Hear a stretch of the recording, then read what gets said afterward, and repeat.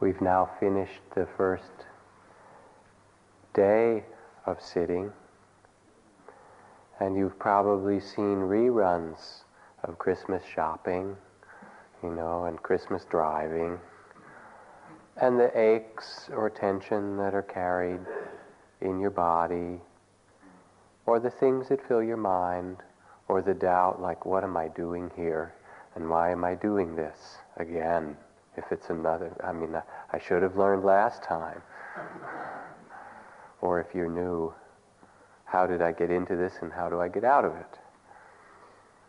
So it's useful on the first night's talk to be reminded in some way of the purpose of our practice together. The Buddha said on a number of occasions, just as the great oceans, the four great oceans, have but one taste, the taste of salt, so too all of the teachings of the Dharma, all of the practices of the Dharma, have but one taste, the freedom of the heart and spirit. So tonight I'd like to talk about that and how that is found as the basis for Buddhist psychology. But let me begin with a story. This is from a story from one of the many, many tales told by the Persian poet Rumi. There was a merchant setting out for India. He asked each male and female employed in his household what they wanted to be brought as a gift. Each told him a different exotic object, a bolt of silk, a silver figurine, a pearl necklace. Finally, he asked his beautiful caged parrot, the one with such a lovely voice.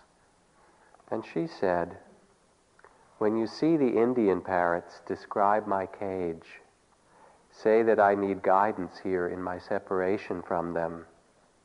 Ask how our friendship could continue with me so confined and them flying in the meadow mist. Tell them I remember our mornings moving from tree to tree. Tell them to drink a cup of ecstatic wine to honor me here in the cage of my life. Tell them that any quarreling in the trees would be sweeter than the music of my cage. You know this parrot, don't you? This parrot is the spirit bird in all of us, that part that wants to return to freedom, that is the freedom. What she wants from India is herself." Part 1. So the story will continue in a bit. The roots of Buddhist psychology are laid out in this story. The whole of the teaching of Buddhist psychology is that which creates bondage, suffering, entanglement in life, and that which leads to freedom. So that in studying Buddhist psychology, we study ourselves, and we see directly the nature and strategies of consciousness, the ways that we hide from things that we don't like to look at, for example, the fact of death. Alan Watts described us as people who are winding their watch on the way to the gallows. The conditioned responses of our life, the self-structures that we live within, the cages that we make for ourselves, seeing all of those strategies, and then awakening to see beyond this small sense of self. Buddhist psychology, at its roots, begins to talk about the power of habits, inner habits, social habits, conditioning, that congeal in our life, where we lose flexibility. Here we saw it today. You were given the simplest task. Just be aware of your life breath, of your breathing. What could be easier, right? Did your mind stay? A little bit, in certain cases more or less. But then he would go off and wander and imagine and fill with all kinds of things, or be sleepy or dull or restless or bored. The breath is boring. That's what one student complained to their Zen master. He grabbed them by the nape of the neck. Yes, Rodney. And thrust the student under the water. Held him there under the river by the side of the monastery, struggling to get out. And finally, after a long time, let him come up and said, "Was your breath boring then?"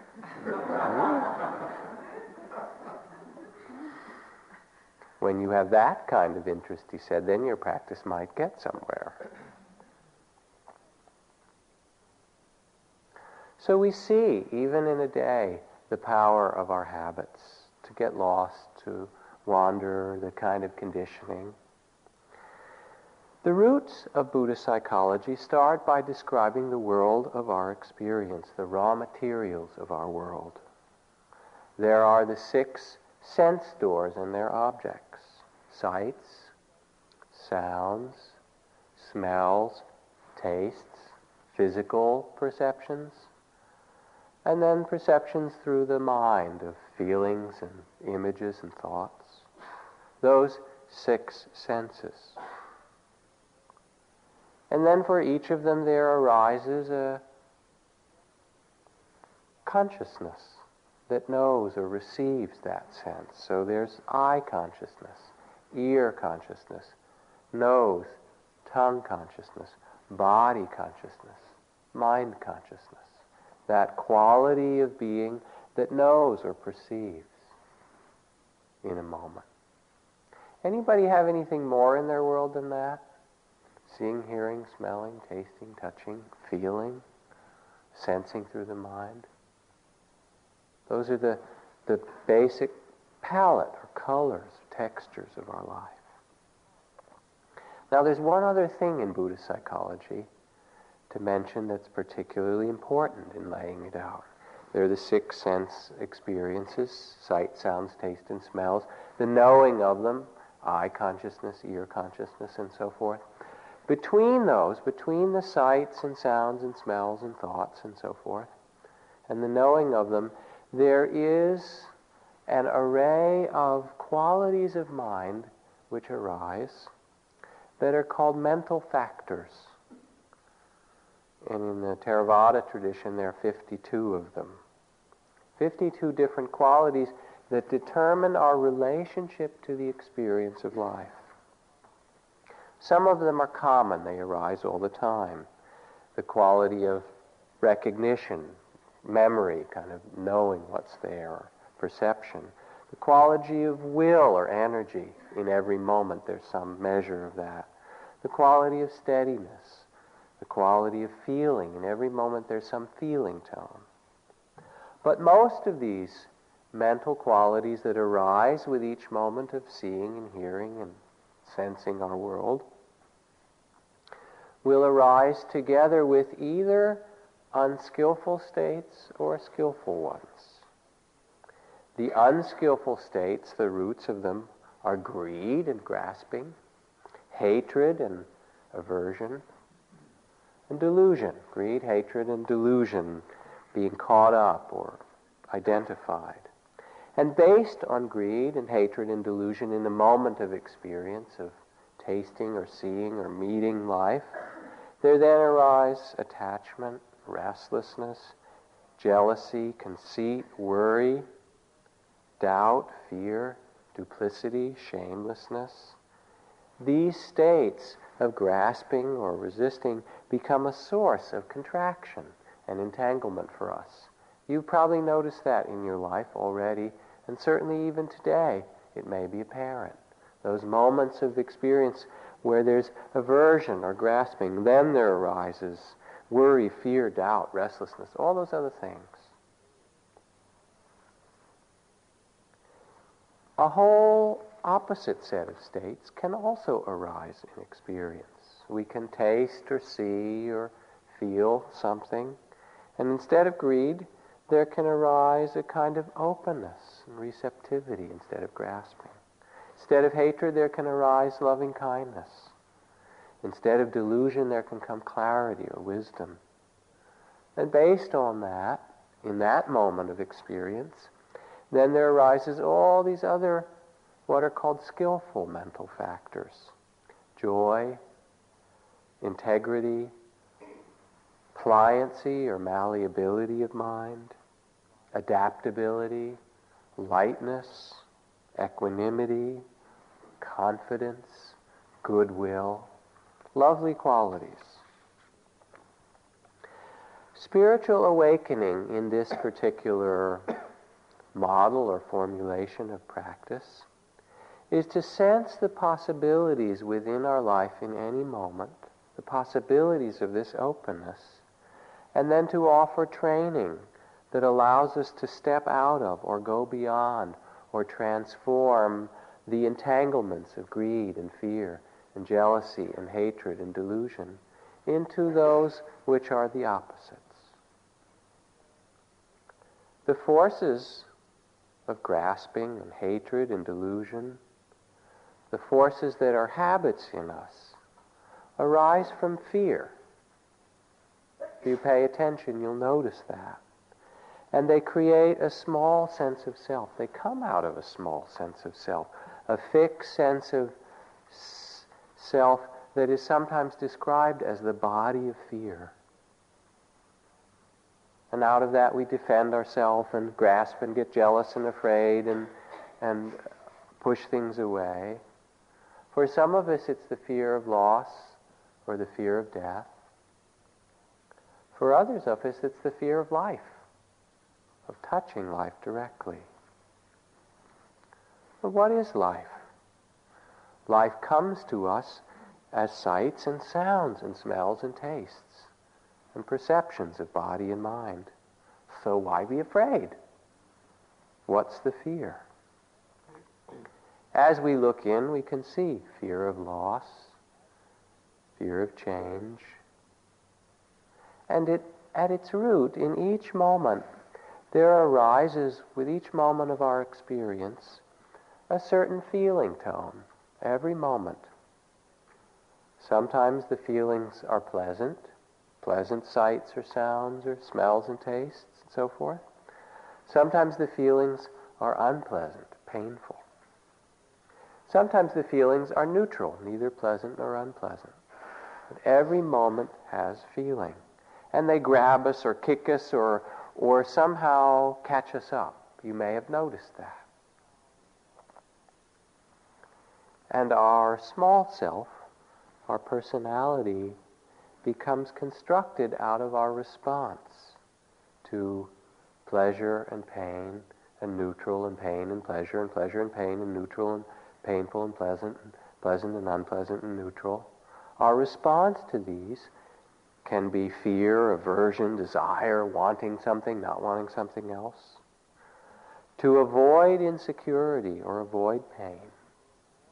Anybody succeed in doing that? Raise your hand. I'd like to meet the person. But we have these habits. Instead of contracting in these habitual ways, there is an alternative.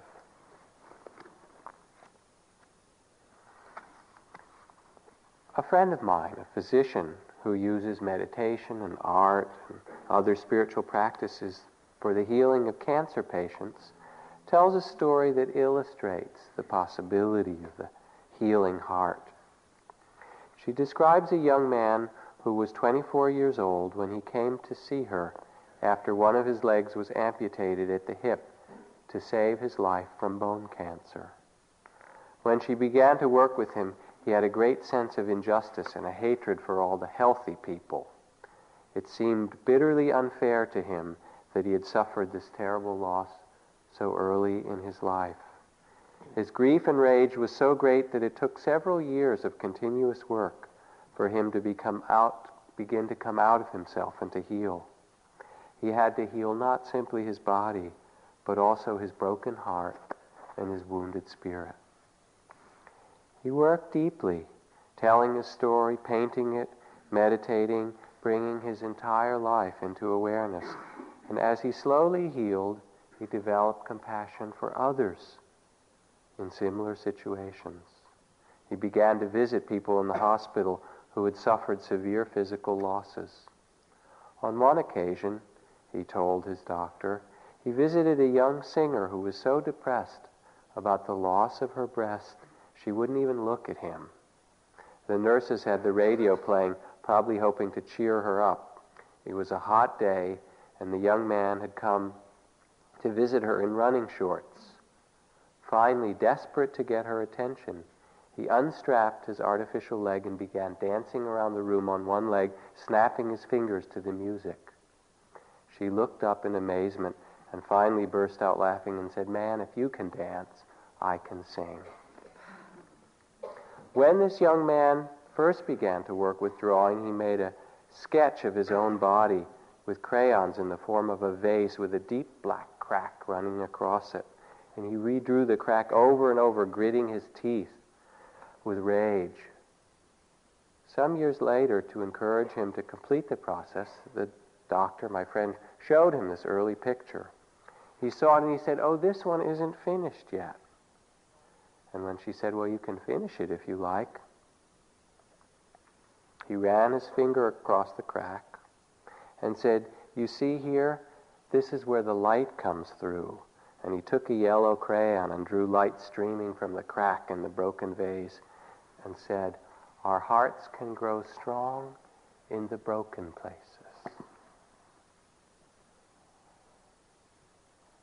So there is a possibility, instead of contracting around the pain of the world, that we meet it in a different way, not getting rid of it, but touching it with a heart of compassion, with the healing heart of a Buddha. It's the spirit that makes the Dalai Lama so wonderful and endearing when he talks about even the Chinese communists who have, in many ways, destroyed Tibet, and calling them, "My friends, the enemy." As we sit, we can see the unskillful strategies that come out of our fear or our woundedness, our habits and delusion. We call these our personalities in general. And in Buddhist psychology, personalities are initially organized around fear. There are the greed types. That is the personality structured around grasping more. If only I had this. I have to get this and that and fill myself up and get more pleasure, and then I'll be safe or full or okay. And the society, of course, reinforces that, doesn't it? Get more toys. Here's an application a young man wrote to get into college, where they ask you in admissions, is there anything that you've done that should make us, want to take you seriously? And he wrote, "I'm a dynamic figure, often seen scaling walls and crushing ice. I've been known to remodel train stations on my lunch breaks, making them more efficient in heat retention. I translate ethnic slurs for Cuban refugees. I write award-winning operas. I manage time efficiently. Occasionally, I tread water for 3 days in a row. I woo women with my sensuous and godlike trombone playing. I can pilot bicycles up severe inclines with unflagging speed, and I cook 30-minute brownies in 20 minutes.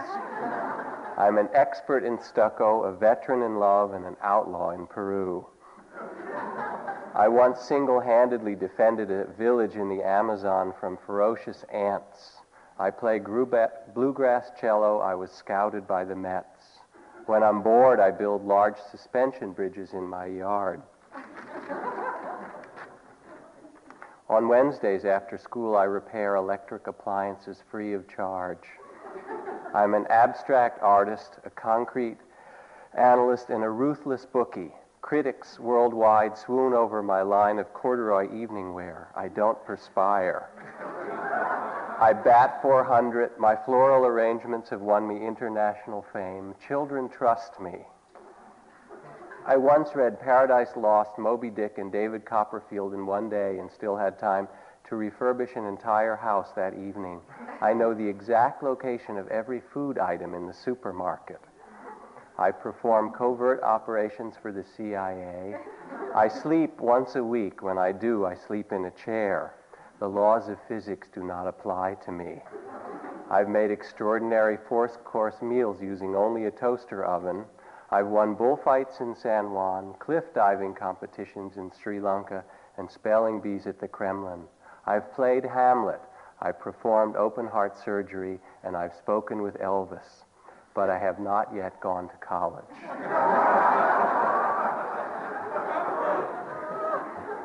He got in. So that's one strategy. Do it, get it, be that. I mean, that's it. He's sort of playing out the extreme of it. And we create a whole life based on becoming and ambition and grabbing. Or the opposite strategy of hatred, hating, aversion, judging, critical, not liking, seeing what's wrong. You know, the optimist says, "Good morning, God." And the aversion type says, "Good God, morning." You know, it's that quality of going through life with a chip on one shoulder, resisting, pushing it away. A whole personality can come. Or the delusion type. Again, the strategy that we congeal, that we solidify, of denial, of doubt, of not knowing, of being spaced out, of bumping into things, of not wanting to look because it's too difficult or painful. There's a story of Whistler, the great American painter. He actually enrolled at West Point at one point early in his career to go to school there. And he was taking an engineering course, and the instructor asked him to draw a picture of a bridge for this river. So he drew a beautiful stone kind of rounded bridge crossing the stream and put two children fishing from this side of it. And the instructor said, "Get those children off the bridge." So he drew it again, that bridge, and he put the children on the side of the stream fishing. And, you know, the officer said, "Get those children out of the picture." So the last picture he drew had two little gravestones by the side of the river.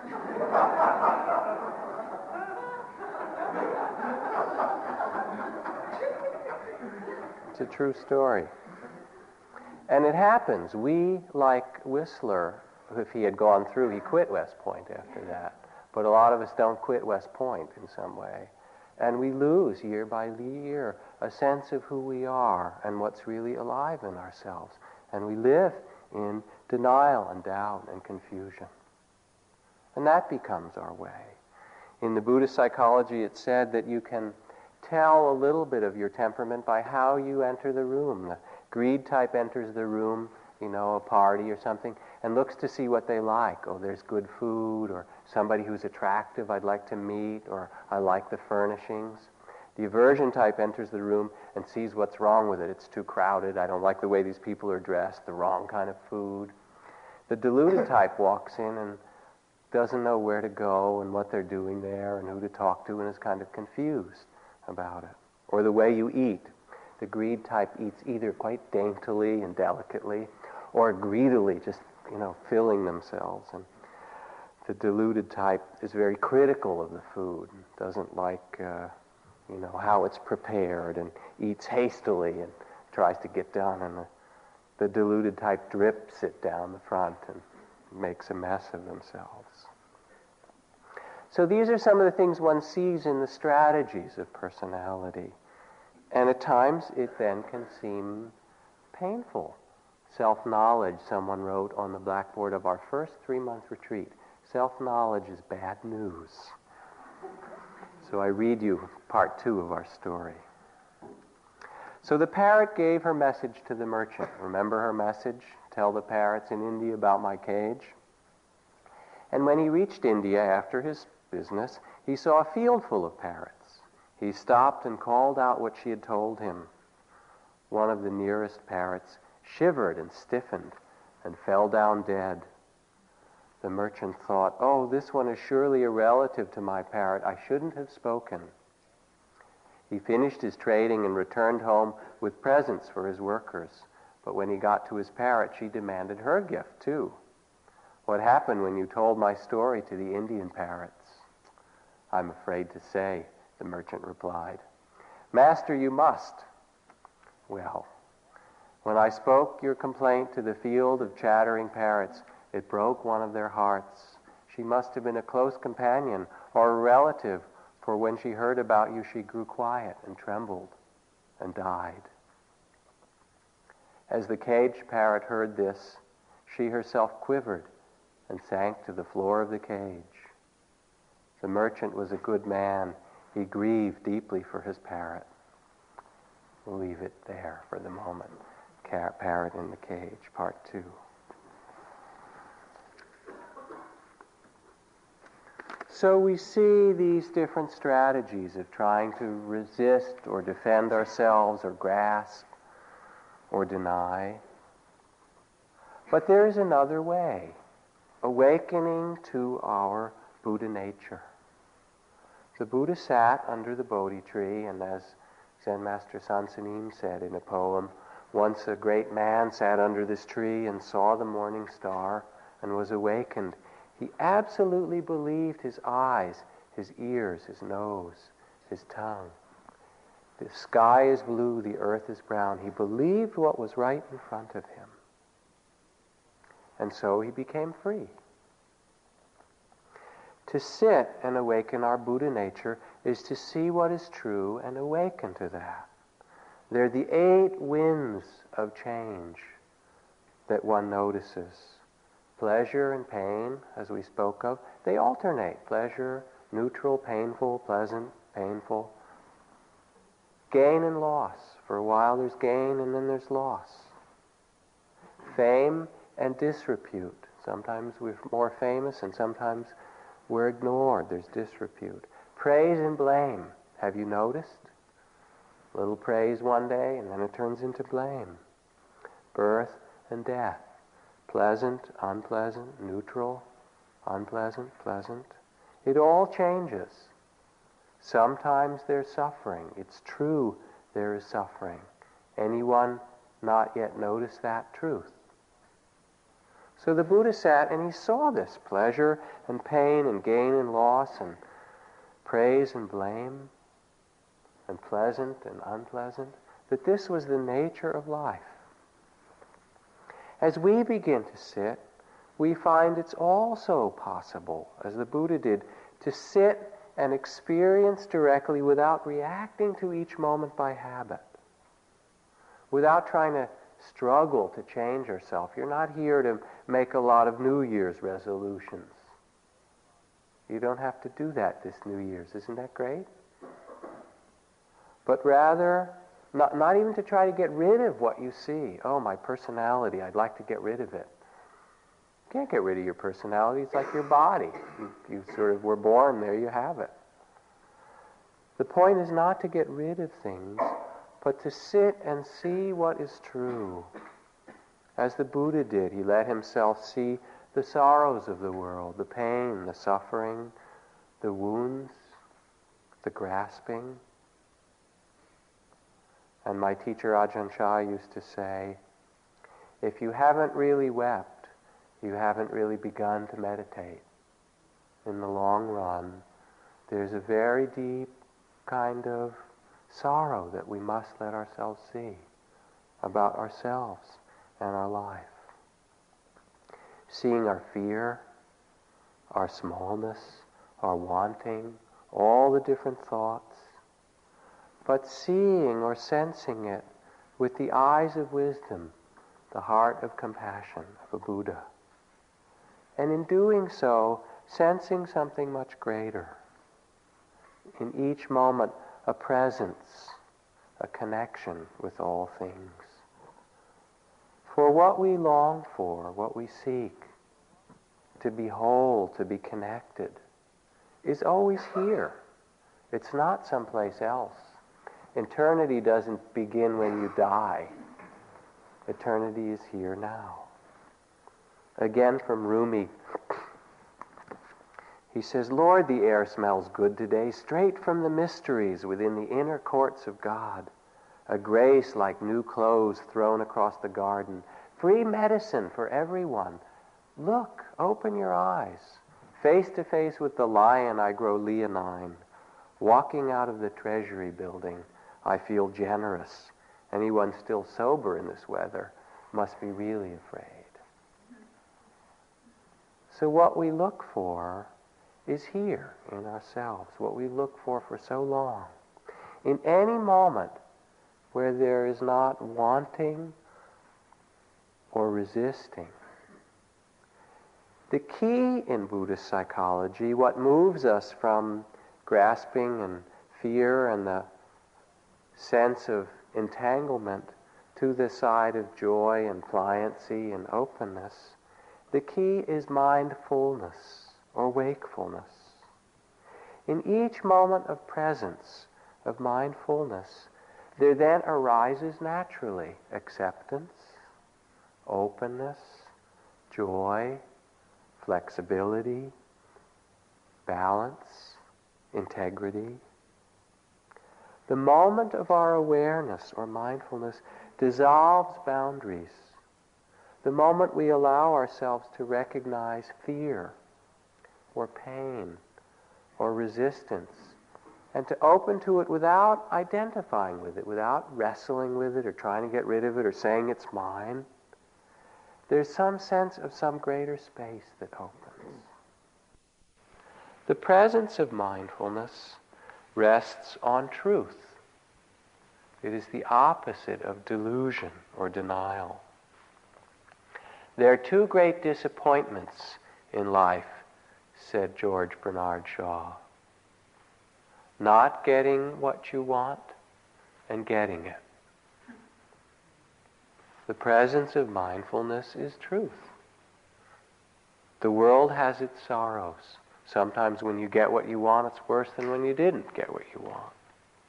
It has its sorrows and it has its unbearable beauty, and they cannot be taken apart. Birth and death and joy and sorrow come together. And to be aware means that we rest in that presence. Mindfulness also rests in a kind of trust or a greatness of heart. I've read this in previous years from Martin Luther King in the height of the civil rights marches where people were killed and the church was bombed. He said, "We will match your capacity to inflict suffering with our capacity to endure suffering. We will meet your physical force with soul force. We will not hate you, but we cannot in all good conscience obey your unjust laws. So we will soon wear you down by our capacity to suffer. And in winning our freedom, we will so appeal to your heart and conscience that we will win your freedom as well." Mindfulness grows in this trust that we have a capacity to open to life as it is. The 10,000 joys and 10,000 sorrows. And it's the opposite of hate then. What arises is rather an ability to see what is true, to speak what is true, to work for justice, but to not put anything or anyone out of our hearts. Thomas Merton put it this way. He said, "There was a moment where it was as if I suddenly saw the secret beauty of their hearts." You know who "there" is. The depths of their hearts where neither sin nor desire can reach the core of them, the person that each one is in the eyes of the divine. If only they could see themselves as they really are. If only we could see each other that way all the time, there would be no more need for war or hatred, no more cruelty or greed. I suppose the big problem would be that we would fall down and worship each other. So mindfulness dissolves boundaries because we say yes to this and open to a bigger space. It rests in what is true without struggle. Or it allows the struggle to be there and gets bigger than that. It rests in a greatness of heart. And as we open to the world, mindfulness can touch that longing, that insufficiency, that wanting, the hole in us that we've tried to fill from things outside for so long. And allow it to open and get bigger and just to feel it until we realize that what we want, that connectedness, that wholeness, is always here. It's now, because now is all there is. It's now or never. We start simply with the breath, because the simplest thing, like the breath, can begin to open us to this quality of presence, of being here. The poet Kabir, ancient Indian poet, says, "Are you looking for me? I'm in the next seat. My shoulder is against yours. You will not find me in stupas or Indian shrine rooms, nor in synagogues or cathedrals, not in Catholic masses or Hindu kirtans, not in legs winding around your own neck, nor in eating nothing but vegetables. When you really look for me, you will see me instantly.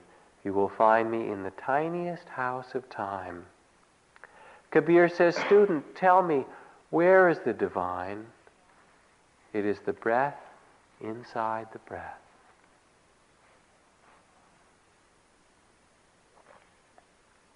So this quality we begin to cultivate with our breath, of just being here, not grasping or resisting or identifying, starts to open us. Alan Watts said that spiritual life should not be confused with grim duty. There's a certain sense of joy that can come as we learn this presence. One of the great differences between meditation and most of our life is that most of our life is involved in getting something, or fixing something, or improving something. And in meditation, the task rather is to be where we are. The few things that are similar in life are making music or dancing. The idea in making music isn't to finish a piece of music as quickly as you can and get on to the next piece of music. Well, I'll get through Bach and then I can play Beethoven. You know, the best musicians are the fastest ones. Doesn't make sense, does it? The idea in music is to be there with the playing. Or in dancing, the idea is to dance with your partner and get from here out the door to some other place and a journey. The idea in dancing is to be in harmony with what is. So Buddhist psychology speaks about the unskillful strategies, the fear, the delusion, the grasping that come to us, the habits. And then it says there's another way, another possibility. We can discover that we don't need to grasp or believe our fear, our aversion, our delusion. That the pain that we carry, and you will all touch it, the wounds of your heart, the pain of your body, that you don't have to be afraid of it, that it's part of being human, part of being alive, and that we can say yes to life as it is. This is called a kind of nirvana. Ajahn Chah, my teacher, used to say, "The original heart shines like pure, clear water with the sweetest taste." When we practice this, we discover this purity that is limitless, untouchable, beyond all opposites, and yet within us. We take refuge in the Buddha or the Dharma or the Sangha, but what is the Buddha? When we see with the eyes of wisdom, we know that the Buddha is timeless, unborn, unrelated to any body or history or image. The Buddha is the ground of all being, the realization of the truth of the unmoving mind. So the Buddha was not enlightened in India. In fact, he was never enlightened, was never born, and never died. This timeless Buddha is our true home, our abiding place. When we take refuge in the Buddha, all things in the world become free for us. They are our teacher, proclaiming the one true nature of life.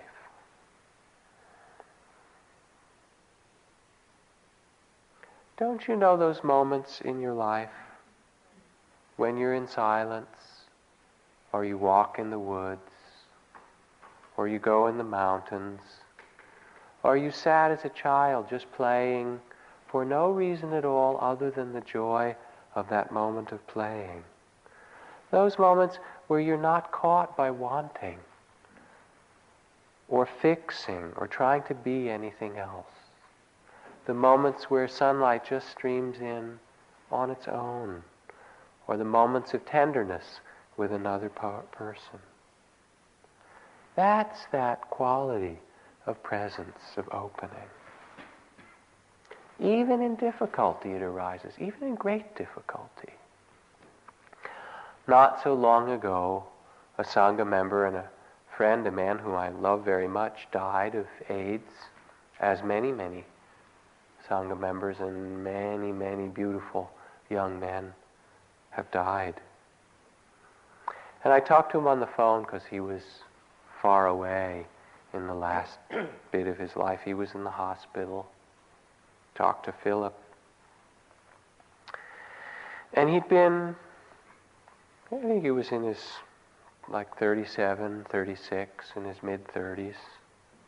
And he got sicker and sicker. He had 2 kinds of cancers and various kinds of infections, and his body was bloated. He'd gone from 125 pounds to 225 pounds because his kidneys stopped working. It was just filled with water. He was lying there, and we talked on the day that he died, that morning, on the phone. And we breathed together on the phone. I said, he couldn't talk very well. I said, Philip, let's just breathe together. We just breathed for a while, and then I would chant to him, do a series of chanting, and breathe some more. And then I talked to him. I said, Philip, how's your body? Is there a lot of pain? And he'd say, he could hardly talk. Oh, a lot of pain. His tongue was all swollen up. I said, is it okay? Yeah, it's okay. All right. I said, Philip, you know, your body is rotting underneath you. It was just falling apart. But that's not who you are. Let yourself be at peace. There's a very beautiful spirit in this man. A lot of humor and joy in his life. I said, Philip, be bigger than your body. You are. Let yourself rest. Let yourself rest in that peacefulness of your true nature. And then we breathed together some more, and we chanted. And even in that pain and that difficulty, he found that place that was peaceful and true. And he died in a very graceful way, a gracious way, later that day. Like Suzuki Roshi, Zen master, said when he called his students together, dying of cancer, he said, if when I die, if I suffer, that's all right, you know. That's just suffering Buddha. Like Sun Buddha, Moon Buddha, Happy Buddha, Sad Buddha. It's just part of our life. No confusion in it. This opening of the great heart of the Buddha, the mind of the Buddha to what is true just now, stepping out of grasping and resisting, is that possibility of freedom. Now, it's not so easy, you could see today, is it? Here we are just one day into the retreat. Next part of the story. So what happened? The parrot heard what happened to the other parrot in India. She herself quivered and sank down to the cage floor. The merchant was a good man. He grieved deeply for his parrot. Loving. Then, when the merchant threw the dead parrot out of the cage, it spread its wings and glided to a tree. Suddenly the merchant understood the mystery. Sweet singer, what was in the message that taught you this trick?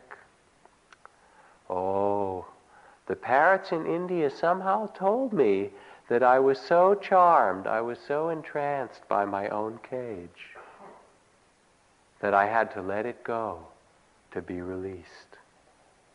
The parrot told the merchant one or two more spiritual truths, then a tender goodbye. God protect you, said the merchant, as you go on your new way. I only hope that I can follow in your spirit. So there's that story of just letting go, not being entranced by our cage, not being caught by the fear and greed and pain and all that's part of our human life. When we touch that with our heart, not judging and not identifying, but just letting that be there, then the opposite of the things that we feared arise. Contentment comes naturally. Abundance, generosity of spirit, true strength, the strength just to be. And we don't get this by earning it or becoming it, but because it is who we are, as Ajahn Chah said. It is our true nature. When we touch with presence and wholeness our jealousy, covetousness, ambition, when we allow them and touch them, they drop away and our heart shines naturally. In fact, if you notice in your own process, the movement in Buddhist psychology from the roots of greed and fear and contraction and aggression and delusion, they become transformed by themselves through awareness. And in each difficulty, there is hidden a jewel. In grasping and passion and desire, when we allow that and become not so entangled, but simply honor it as it is, it can be transformed into a love of beauty, a sense of grace that wants to fill the world with the Dharma, that becomes a force of creativity and an expression of what's beautiful and harmonious. Instead of being I and mine and needy, it becomes the beauty of creativity. When we touch hatred and judgment and anger with the great heart of a Buddha, when we allow that, it becomes transformed into discriminating wisdom. It's still there. We see clearly. We can speak the truth. It becomes a love of justice and a love of truth, but connected with a deep compassion.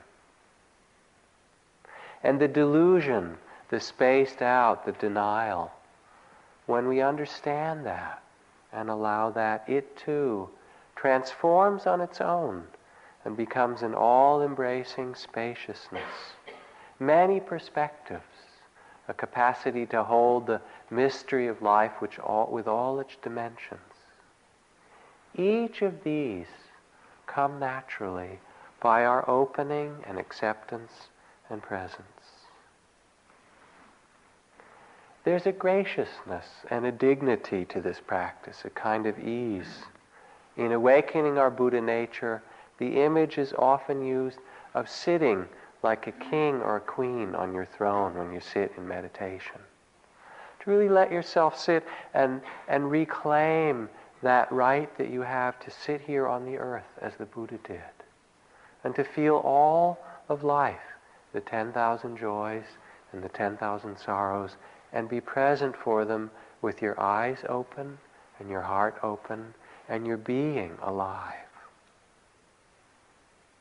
It may not come at first. Probably noticed that today, at least for a long time. But as we make this sacred space of our own body and heart for the voices and the pains and the fears and the ones that say I'm this and I'm that and I should be that and this and I hate this and I like that and do this and don't do that. As we sit as the Buddha did and let all those stories tell themselves and be at rest, we come home. In little moments, all of a sudden we realize, I'm not that. That's not who I am. And our Buddha nature starts to shine. As it says in the Tao, each separate being in the universe returns to the common source. Returning to the source is serenity. Let your heart be at peace. Watch the turmoil of beings and contemplate return. If you don't realize the source, you stumble in confusion and sorrow. When you realize where you come from, you naturally become tolerant, disinterested, amused, kind-hearted as a grandmother, dignified as a king. Immersed in the wonder of the Tao, you can deal with whatever life brings you. And even when death comes, you can meet it because you are ready. Let's just sit for a minute.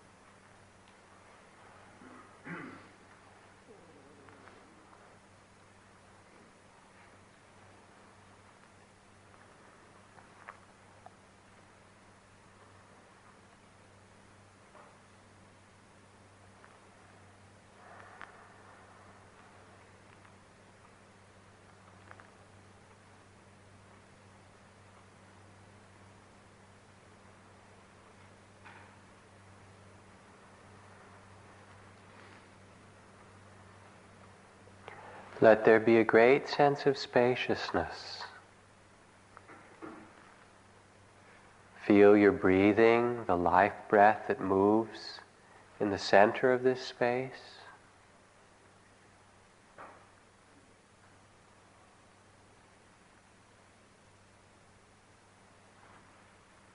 Thoughts and feelings, pleasant and unpleasant, arise and pass like the waves of the ocean.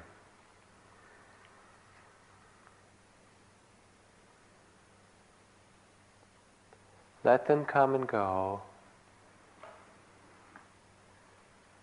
Don't become too entranced by the cage, like the parrot. Just let them come and go, and rest in the present. If the waves are strong, you can notice them. Be aware of them. Let them pass away when they will. Feeling your breath in the middle.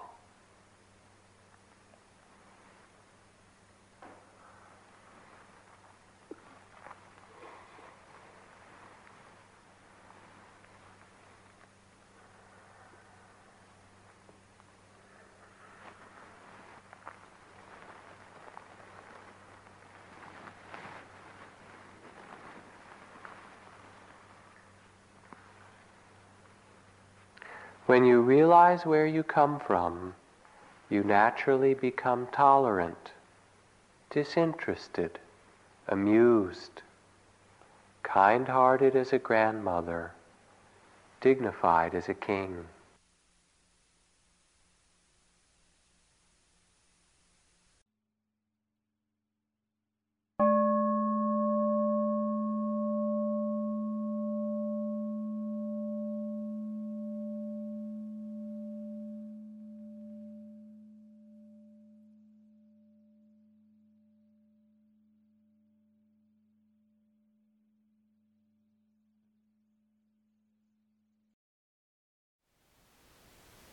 Thank you for listening.